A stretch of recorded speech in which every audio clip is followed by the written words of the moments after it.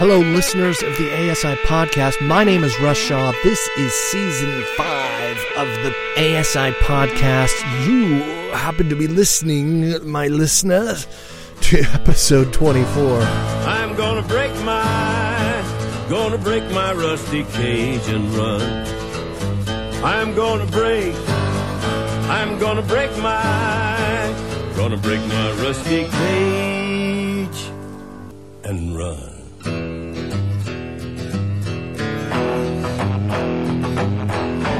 This is the podcast your mother warned you about. It is a podcast that, yes, it's marked explicit for obvious reasons. This might ruffle some feathers, all right? This podcast here. Now that I have backyard chickens, my wife and I actually know what that means. The feathers start to ruffle. You don't reach your hand in there grabbing for an egg, all right? I digress.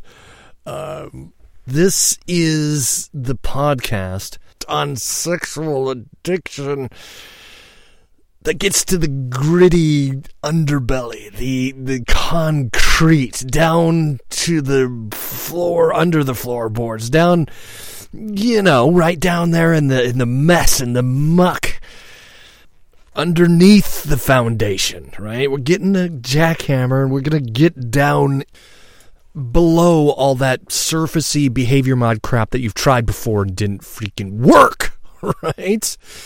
I get passionate about this stuff. It's dear to me. I get an email from someone that says, hey, I finally started seeking real help, and that excites me. That's my hope for even doing this, is that you, the listener, would, like waking from a dream and grabbing a pickaxe, busting up that concrete that you covered the bodies with, all right? Gonna get down there into those bones, into that scary place where you hid that stuff. And man, in theological terms, this is where your relationship with God becomes real. I would always wonder why I couldn't see God or meet God, but this is where the Spirit would bring the light and warmth of healing into that valley of dry bones in there, all right? Because it's real. And this is where faith comes alive. So listen, as you can tell, I'm excited about that, because that's where real freedom happens. Not this, I'm sorry, but it's not discounting your days and behavior mod BS. It's just short term, and it's just more pain in the future. Getting in there, all right? That's what we're going to talk about. Again, disclaimer, right? I am not a professional therapist, psychosomatic professor, psychologist, priest, prophet, pastor. I'm a punk, all right? I am a professional unprofessional, aspiring to be a professional punk, all right? But not in the musician type of terms. A punk theologist, right? I'll unpack what that means later, but as far as music is concerned, I don't even know how to play an instrument. I know how to play a stereo. That's about my extent of my musical instrument abilities. I'll stop slaughtering the English language now and get into some bumper music to kick off some of the emotional temperature in this topic.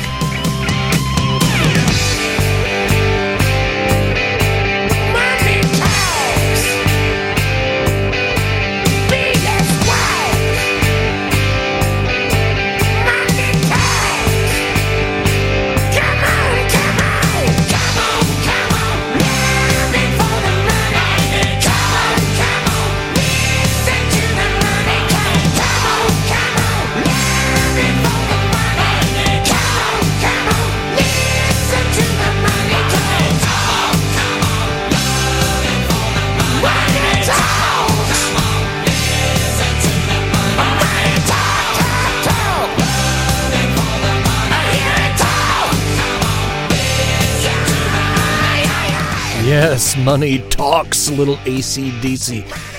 Entitling this episode God, Sex, and Money, because this podcast, yes, there it goes.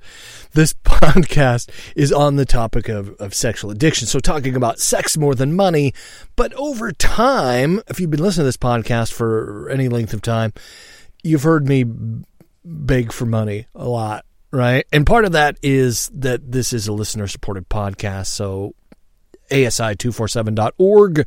Click on the give page if you'd like to give to help keep this podcast afloat. If I had money, even if I had the money to just do this, would I still do it if no one donated to it? There's something to the reciprocation from listeners, right? Like, if this is making a difference in your life, if something is impacting your life, you kind of want to support it, right? Or you'd want to help keep it going. I don't know. Is that weird? I'm still struggling with that one. But you hear what I'm saying? The fact that this podcast exists is because people out there feel it has value and they give their money, right? Their hard-earned money to it, which is life energy, all right? Now, I've had my issues with money. I ain't going to lie. I ain't got money all figured out. That's part of maybe being a punk, working that word out, teasing it out to see what it means for someone like myself. Being ADHD, diagnosed with attention deficit hyperactive disorder, right? Like I don't see it so much as a disorder. I'm a very creative person. Other people that I've met that have been tagged with this label are also very creative people. It's no picnic, all right? Having my brain wired like it is, my emotions flow like they do, all right? But I guess I'm a born punk, right? And punk isn't always negative. I mean, yeah, it has some negative connotations to it. You people use it to insult other people, right? That guy's a punk. I always see it as a term of endearment, but that's just me. I like chaos a little bit, all right? I enjoy, I see beauty in things that other people may see as ugly, broken, or cracked, or frail, right? I see beauty in that. And that's one of the things that, being a Christian, the fact that I'm a Christian, still a Christian, is kind of amazing, because there's a lot of that in westernized Christian culture that that rubs up against how people should or ought to be. I'm not going to just sign up for what people should or ought to be. A lot of folks like myself aren't, all right? Creative artists, and everyone has creativity in them, all right? I am not one who's going to say that, well, and I used to kind of talk like that, but more I get around people, the more I interact with people and learn from people and become a student of people, I think people are fascinating. Like, there's people out there that go watch animals and stuff and study animals. I study people because I love people. I think they're incredibly fascinating creatures, all right? And I used to say, well, there's some people that have the creative gene or personality, and there's some people that don't. I've learned over time that that's bullshit. All right. Everyone is creative. Everyone has this art in them. Everybody does. But for some people, it's harder to let go of. Sigmund Freud, who is the grandfather of clinical psychology, right? He's the guy that started a lot of what we know as modern day psychology, had this metaphor. A lot of what Freud did was not science, really. I know that may sound harsh, but I mean, I've listened to psych lectures. I listened to the whole semester of psych lectures, intro psych, from a bunch of different really prestigious colleges. And they all mention Freud because he is kind of the granddaddy of this stuff. But there's some people in the academic world who study psychology who say there's two things you need to know about Freud. A, he's dead, and B, he's wrong. All right? I'm not going to go to that extreme, But a lot of what he did was he came up with really good metaphors to explain us, all right? And one of those was this term anal, all right? Have you heard that term? Like, you're being anal. That person's anal. What that is, that's a reference to something that Freud came up with, and it's known as anal retention, all right? And this is in the study of babies. So they're studying babies, and they learn that, like, people have different personality types that we're, like, born with, all right? And some babies really don't like to give up their contents, if you know what I mean. They don't want to fill up a diaper, right? They hold that stuff in and they try and keep it, and they'll cry, and then finally they'll release, their shit. and I'm right. People like myself, I think, are more around where we're not afraid of right. We'll just let our shit go, and then we'll do finger paints with it. I mean, that's kind of, and so that's weird, right? But that's a buck of authority. We're going to rub up against people who maybe really dot the I, cross the T kind of people, and that's okay. But it can cause some friction in relationships, for example, right? People that are very different than you are going to. It's funny how God will put couples together like that, right? Like your spouse or your partner all of a sudden seems to be very getting on your nerves, because what you're attracted to is that part of yourself that they tend to come in and fill that gap. But because they're not like us, our ego rises up, right? And we want to defend ourselves or try and keep our little island. My point is, when it comes to sexuality, I've done a lot of work in this area. Depression, anxiety, done a lot of work in those areas.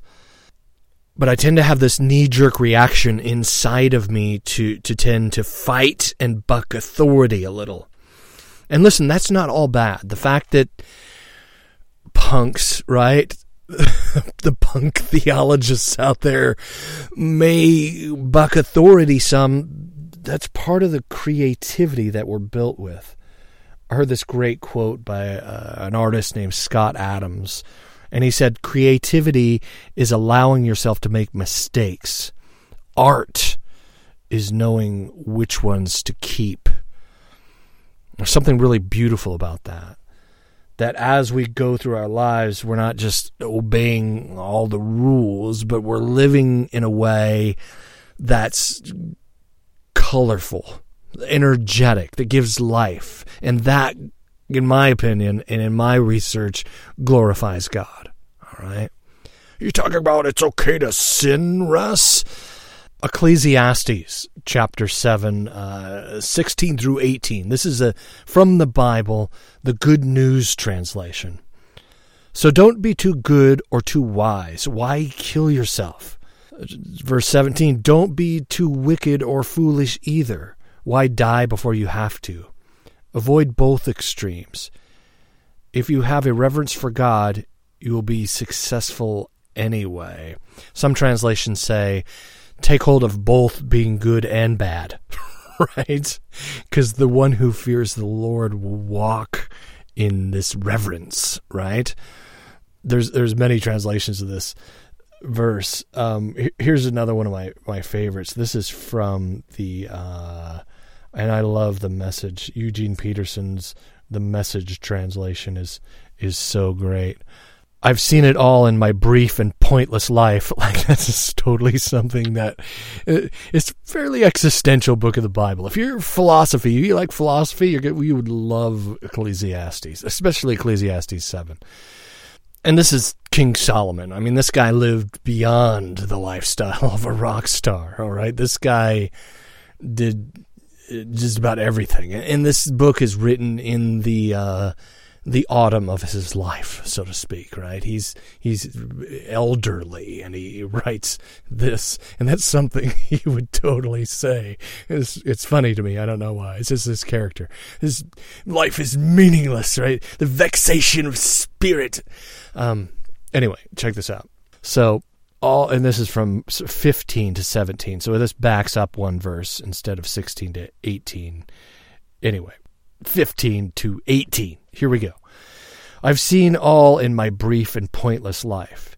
Here is a good person cut down in the middle of doing good. Here is a bad person living a life of sheer evil.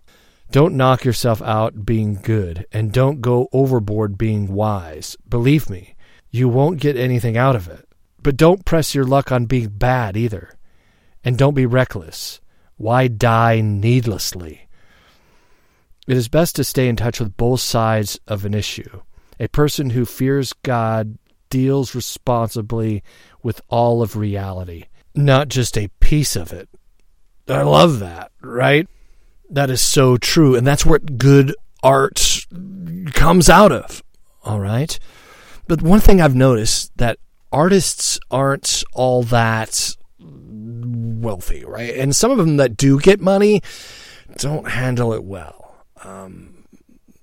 Kurt Cobain, right? Amy Winehouse, Bon Scott of the AC/DC there, right? Before, I could name a bunch of artists who, like, money has something to do with how we process our lives and the economy to which our hearts flow.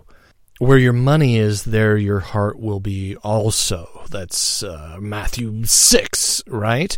Lately, I've realized that I find myself spending time with a lot of authors, right?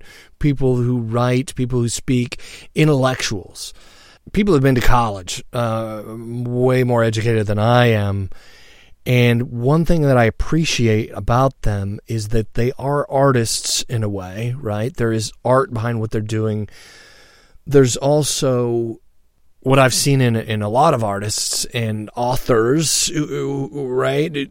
Schooled, scholarly people that have a lot more bead on their financial life than someone like myself. In other words, to clarify, it seems that author artists, storytellers, and folks that gather research and data and then put it together in the form of a book, their lives tend to show a more self-disciplined path than, say, a musician or a painter, for example. I had one of those guys on the podcast recently, Cash Peters. Cash Peters, who it turns out doesn't live in Beverly Hills, but he lives in L.A., in a nice neighborhood. I believe he's in Hollywood Hills.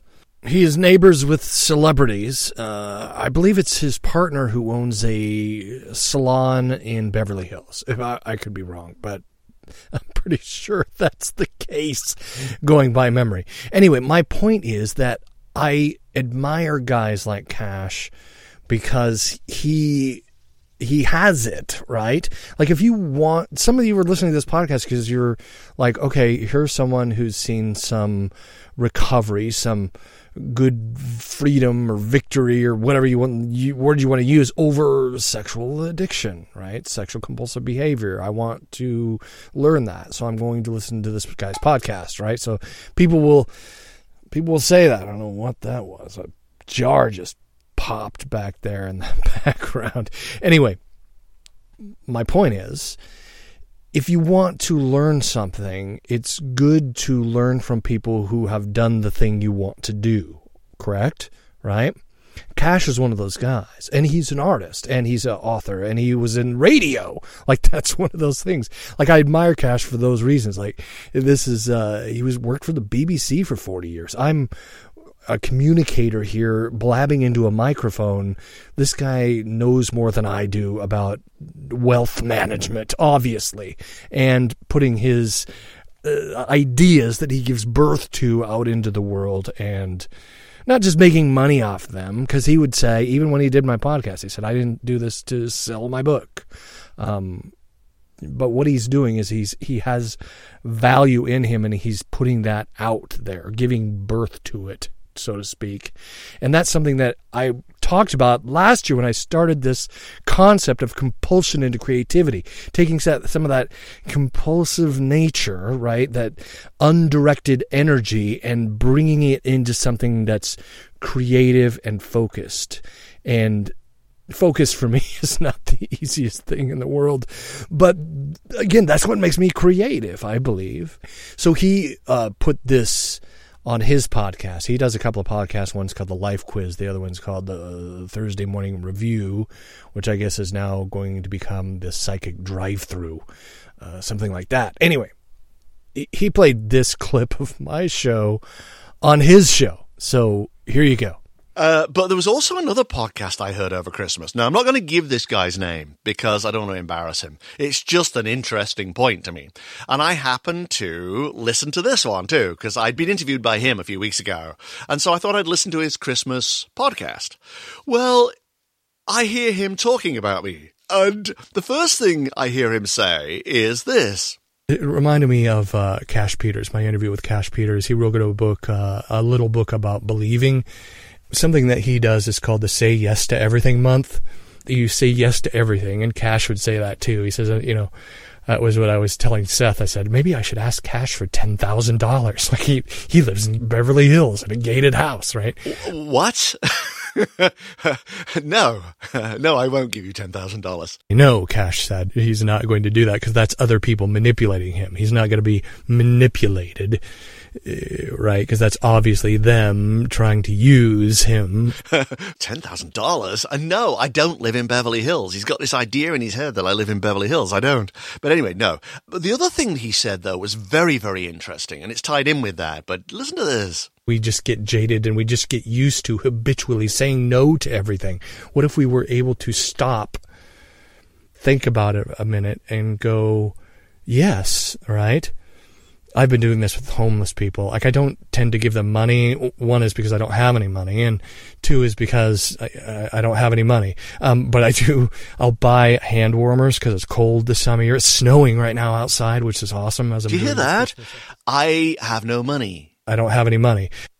I have no money is like saying when you're ill, I have cancer, or I have Parkinson's, or I have MS. Every time you label what is wrong with your life, you own it. It becomes yours. So if you say, I have no money, that doesn't put out a cry to the universe to give you money. All it says is, I have no money, and you magnetize that situation to you even more than you have it already. I have no money is the worst thing you can ever say. There have been times in my life when I had no money either. Did I ever admit that? No. I always, in my head, had money. Always. I always think I have money. And even when I've been broke, I had one time in my life at the age of 40, I think I had something like $18 to my name. I mean, I had nothing else. I was sleeping on my brother's couch. I had nothing. But even then, I would never admit I had no money. So to say I have no money, or I am poor, or I am broke, all it does is emphasize the vibration of lack that you are operating under. That's all it does. It doesn't achieve anything other than galvanizing the problem. All right, so this is what Cash said, and my reaction to that, when I first heard it, at first I was angry, all right? And this is something that, looking back, so my mom passed away in December, and I'm working through that, and I was sort of very emotionally raw, all right? And so I heard that, and my first reaction was, and this has been something that I've realized and noticed about myself throughout my life, is that I tend to, when something vague is thrown at me, however true it may be, I just want to, not to say that I believe everything Cash is saying here, but when someone is saying something like that, there's this like vague sensor in me. And I'm like, that's vague, man. Like, what the hell are you talking about? Because I can't seem to pay my bills. And it's really frustrating when you don't have enough money to pay your bills. And then I measure that frustration that I have with what he said about just pretend you have money, or not pretend, but don't admit that you don't have money. That's hard to do when you're paying your bills and there's no money. So that's where I think the frustration met what he said. And I actually apologized to him because I sort of went on a rant, and I sent it to him. Since he'd been on the show, anyway, so I sent him this kind of horrible response, and it was mostly birthed out of this thing that I've had. It's like this triggered thing in me where I get really angry about vagueness, right? I mean, I saw this when I was in chemical dependency, when I was in groups, and this idea of ego. And then there was this term that they would say. There's all these little terms they would say in recovery, like your ego is not your amigo. And it was like, what the fuck does that mean? You know, I'm really angry about stuff like that. Or wherever you go, there you are. I mean, what? You know, my life is burning down, and you throw pithy shit like that at me, and I would get really angry. So what did I learn from that time? Obviously I learned something, right? Because I'm not dead, right? I don't drink myself unconscious on a regular basis. I don't use amphetamines or street drugs anymore. I don't even smoke pot anymore, right? And that's legal here where I live. How does this tie in with sexual addiction, you may be asking? Going back in my story, I did believe some of what Cash was saying there, and that, I believe, was also what triggered some of this really angry emotional response as well. Back in 1999, I was doing pretty well, and I thought, right, I still had the porn issues, and that was causing some disruption in my ability to be intimate and open with my wife. And I believed that I could be rich, right? Going to a prosperity gospel kind of church, tithing my 10%, like it's what they tell you. You give your 10%, then God's going to bless you. If you don't trust God, then you don't, right? You're right. So doing that discipline kind of thing, and then reading books, hanging around people who were more positive minded, reading books like Think and Grow Rich, Napoleon Hill, Tony Robbins. I listened to just about every audiobook that Tony Robbins had out there at the time, hanging around people that also consumed this kind of material. And I think that my relationship with money, to tie this in a little bit, was very much like my relationship with the opposite sex, or my view of women, for example. The object of my desire was shallow at a certain level. And listen, this wasn't all negative, right? Like, I was in a better mood most of the time. I felt better about myself. I was more generous and more giving at that time. And listen, this is before the affairs, all right? The cheating. This is in compulsive porn stage. But even that, I was becoming less and less interested in viewing pornography, even drinking beer and stuff like that. I didn't drink a whole lot during this time as well. But the truth is, I was pursuing money much like I was pursuing illicit sexual stuff for all the wrong reasons. And like that old country song prophetically said, looking for love in all the wrong places. So when Cash used the word money in there, what got triggered in me was money, right? What I should have been asking is, what's money? And I don't want to be too redundant. I've told this story before. I drove a BMW. I had a stock. I traded stock options. I had a stock option account, and I was trading not just stocks, but options, and doing fairly well at that too. I had a internet startup that I was pursuing. They actually contacted me, an investment capital company. It contacts me, Russ Shaw, all right? Think of who I am. I'm a pizza guy who developed this little thing on the internet, and it attracted some people that had me come to this office in Bellevue and sign non-disclosure agreements, and they're throwing around big numbers. Like, we could get this thing going. And I started to think to myself, oh, right, this is coming together for me.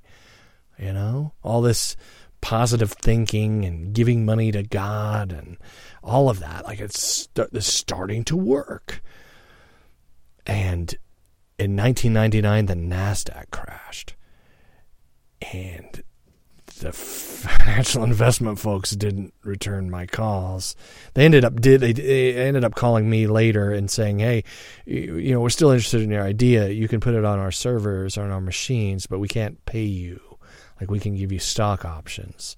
And it turned out that the parent company for that company was MCI WorldCom, so it was a good thing I didn't go ahead and do that. But I had a family to support. I couldn't just not pay my bills, so I just let that dream die, and that was painful. My trading stock option stuff that I was doing with some friends, that fell apart too. Each time when the NASDAQ crashed, as far as the market was concerned, we were out of the market. We weren't in it. We didn't lose anything. When you trade stock options, you can actually make money also on the market going down. So we weren't doing that either. But we should have been, because we kept getting in and going, the market's going to go up from here. It can't crash any more than this. And it did. It went down dramatically. So we would get back in and go, this has got to be the bottom here. It's going to rise from here. And it went down, and my broker called it catching a falling piano. And all of this hurt, right? All of this, the church, right? And all this stuff I learned about prosperity and about putting positive out in the universe, and all of that was just crushed in April of 1999. This also affected how I viewed God, or in Cash's case, the universe, is what Cash would say, right? Whatever it is out there that grants favor.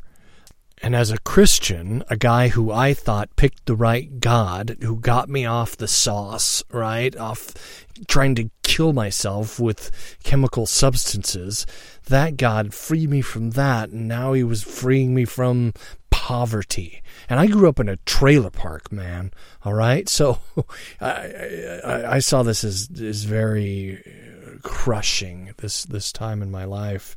I had cut my hair. I was dressing like someone who was, winning in life. I bought a used BMW. I ended up that got smashed in an accident. Not my fault. Actually, that turned out to be a good thing, because his insurance company gave me way more than I could have sold the car for. My point with all this is, my financial outlook and the way that I viewed money was much like the way I viewed sexuality, and my trust in God in that situation was broken. So not only did that grow a root of bitterness towards that kind of prosperity first teaching, it also grew to the point where I believed that church itself was bullshit. But it wasn't because I couldn't get wealthy or rich. It was because I was a porn addict. I've thought that God was just horribly disappointed in me, and that's why I wasn't being blessed or having favor. It's because I was doing this evil thing of consuming these women who are in horrible situations in the porn industry.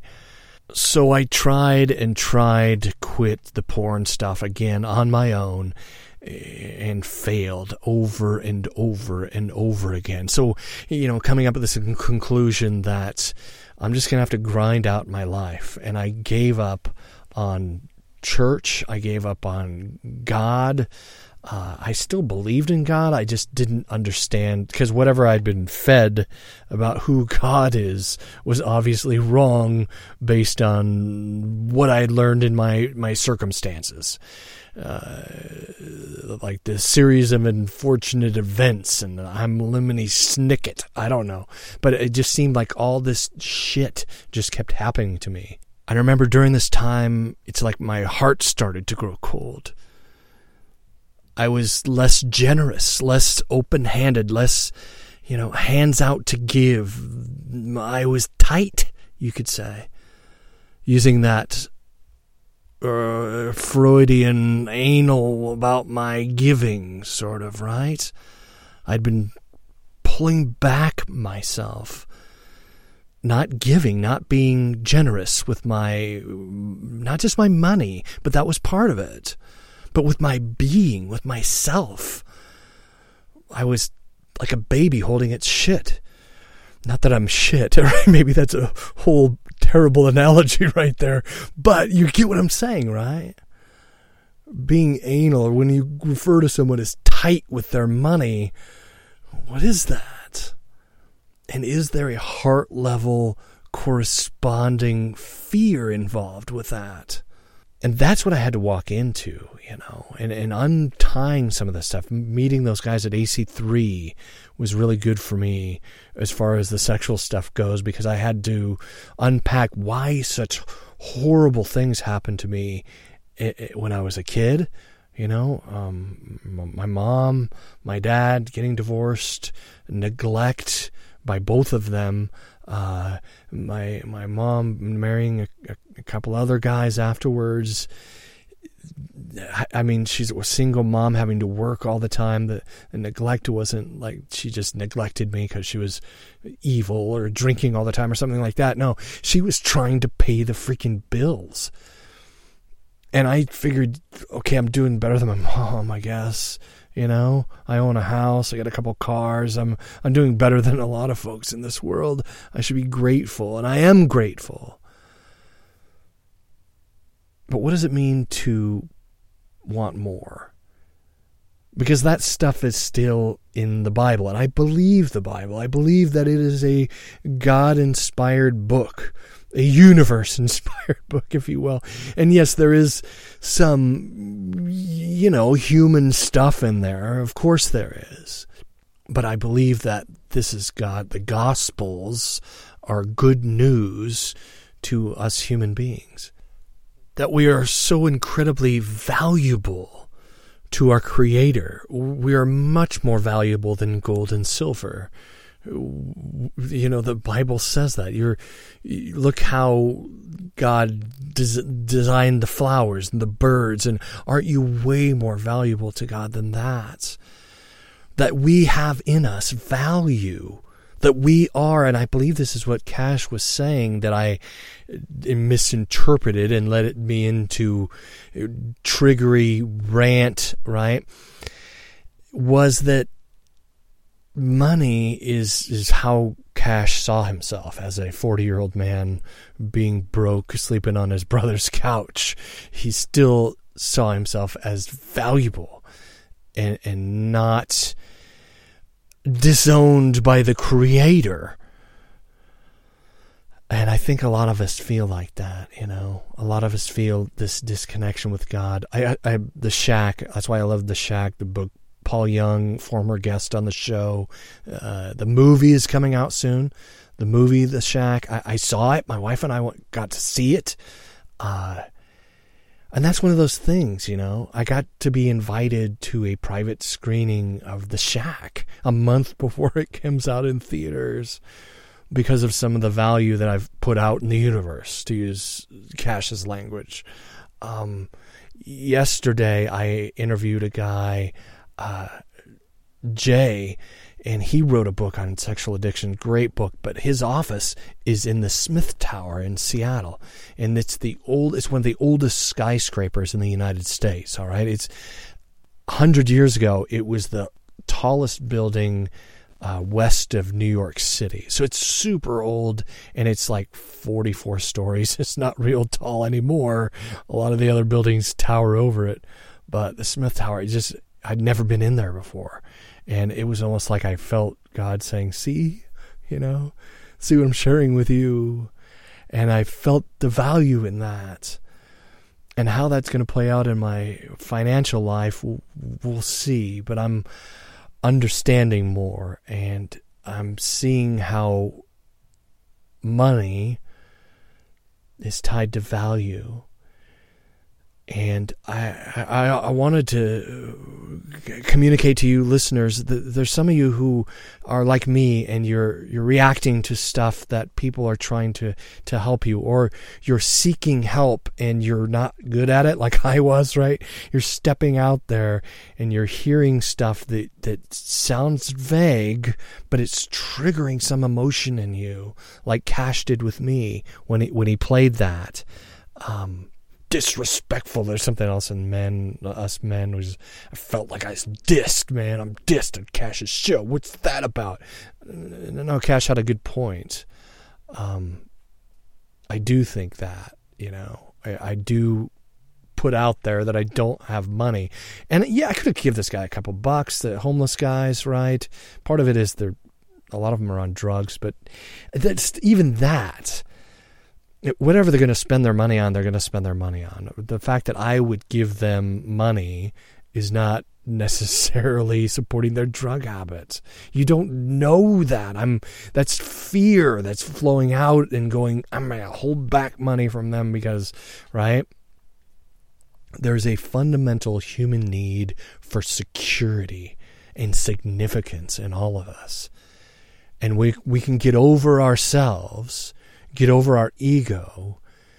That significance cannot just be a hoarded thing that's all about me, much like the way I saw sex, hoarding images, hoarding women's bodies, seeing them on the streets and hoarding away that image and going away and masturbating later. There's some kind of weird hunger and thirst in me that I wanted to be significant. I wanted to feel safe.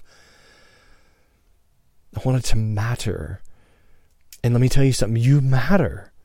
You matter to God. You matter to the universe. All right? You matter. You're important. You're valuable. You are money. It's not just show me the money. All right, God, show me the money. I think that was the whole prosperity gospel's mantra. Show me the money, God. I'll perform for you. It's not about performance. It's about your spirit being center and moving from the inside outward. The spirit pushing the ego away from center. And I'm still learning, man. I'm still learning.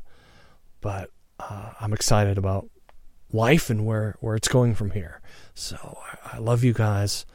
And I wanted you to think about your emotional reactions and how those play out.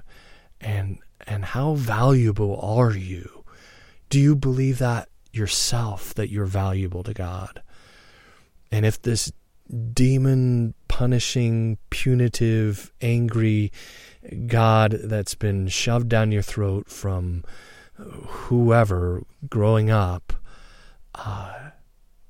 it's not the God of the Bible, man. It's not, well, the Old Testament, Russ, look at that. God's angry at sin and all the bad stuff that happens in the world.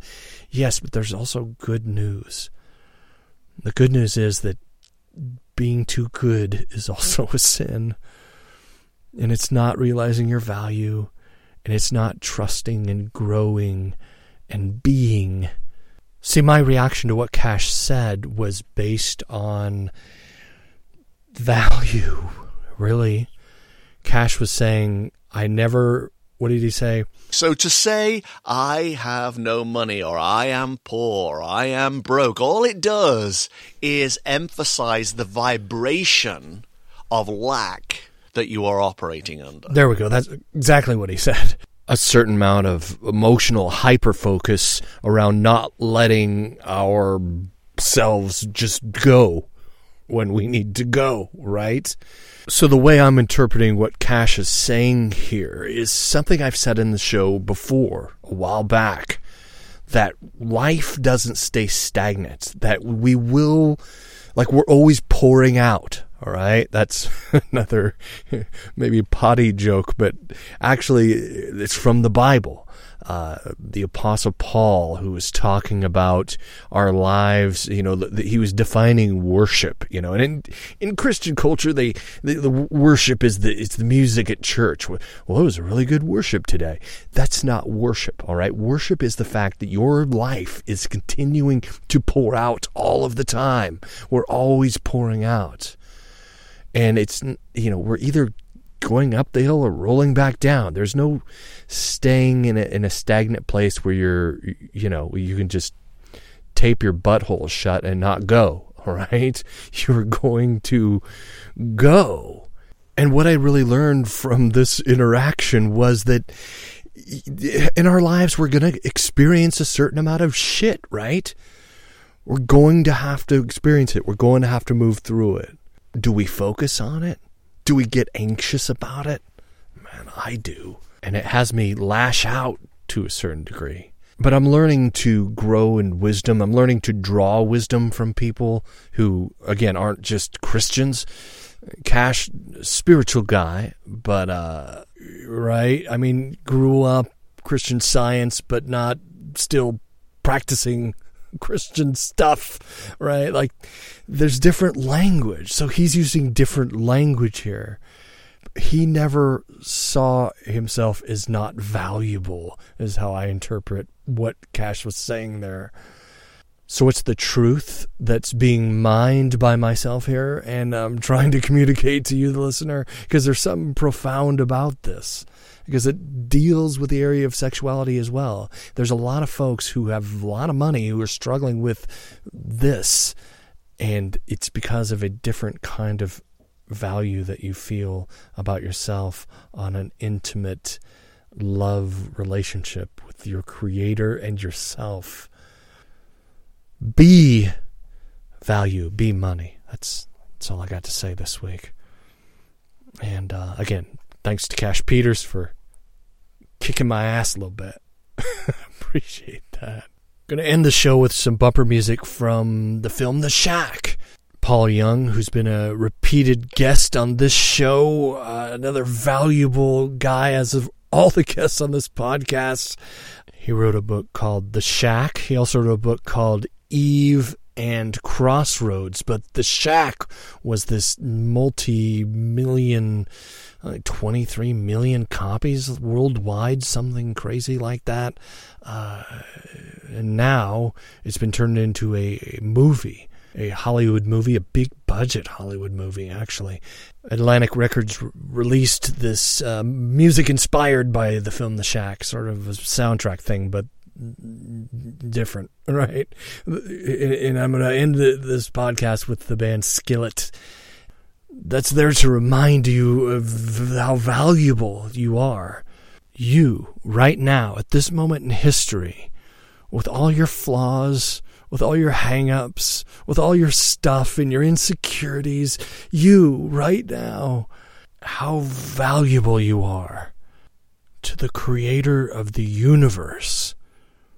There's a star burning 6 million billion light years away, and you're cared about here on this little speck in the universe. I want to leave you with this. This is from the Amplified Bible, Matthew 6. This is verse 21. The desires of your heart. For where your treasure is, there your heart, your wishes, your desires, upon which your life centers, there you will be also. I love you guys. I mean that sincerely. Till next time, bye. The deepest depths, the darkest nights, can't separate, can't keep me from your side. I get so lost, forget my way, but still you love, and you don't forget my name. If you can hold the stars in place, you can hold my heart the same. Whenever I fall away, whenever I start to break, so here I am.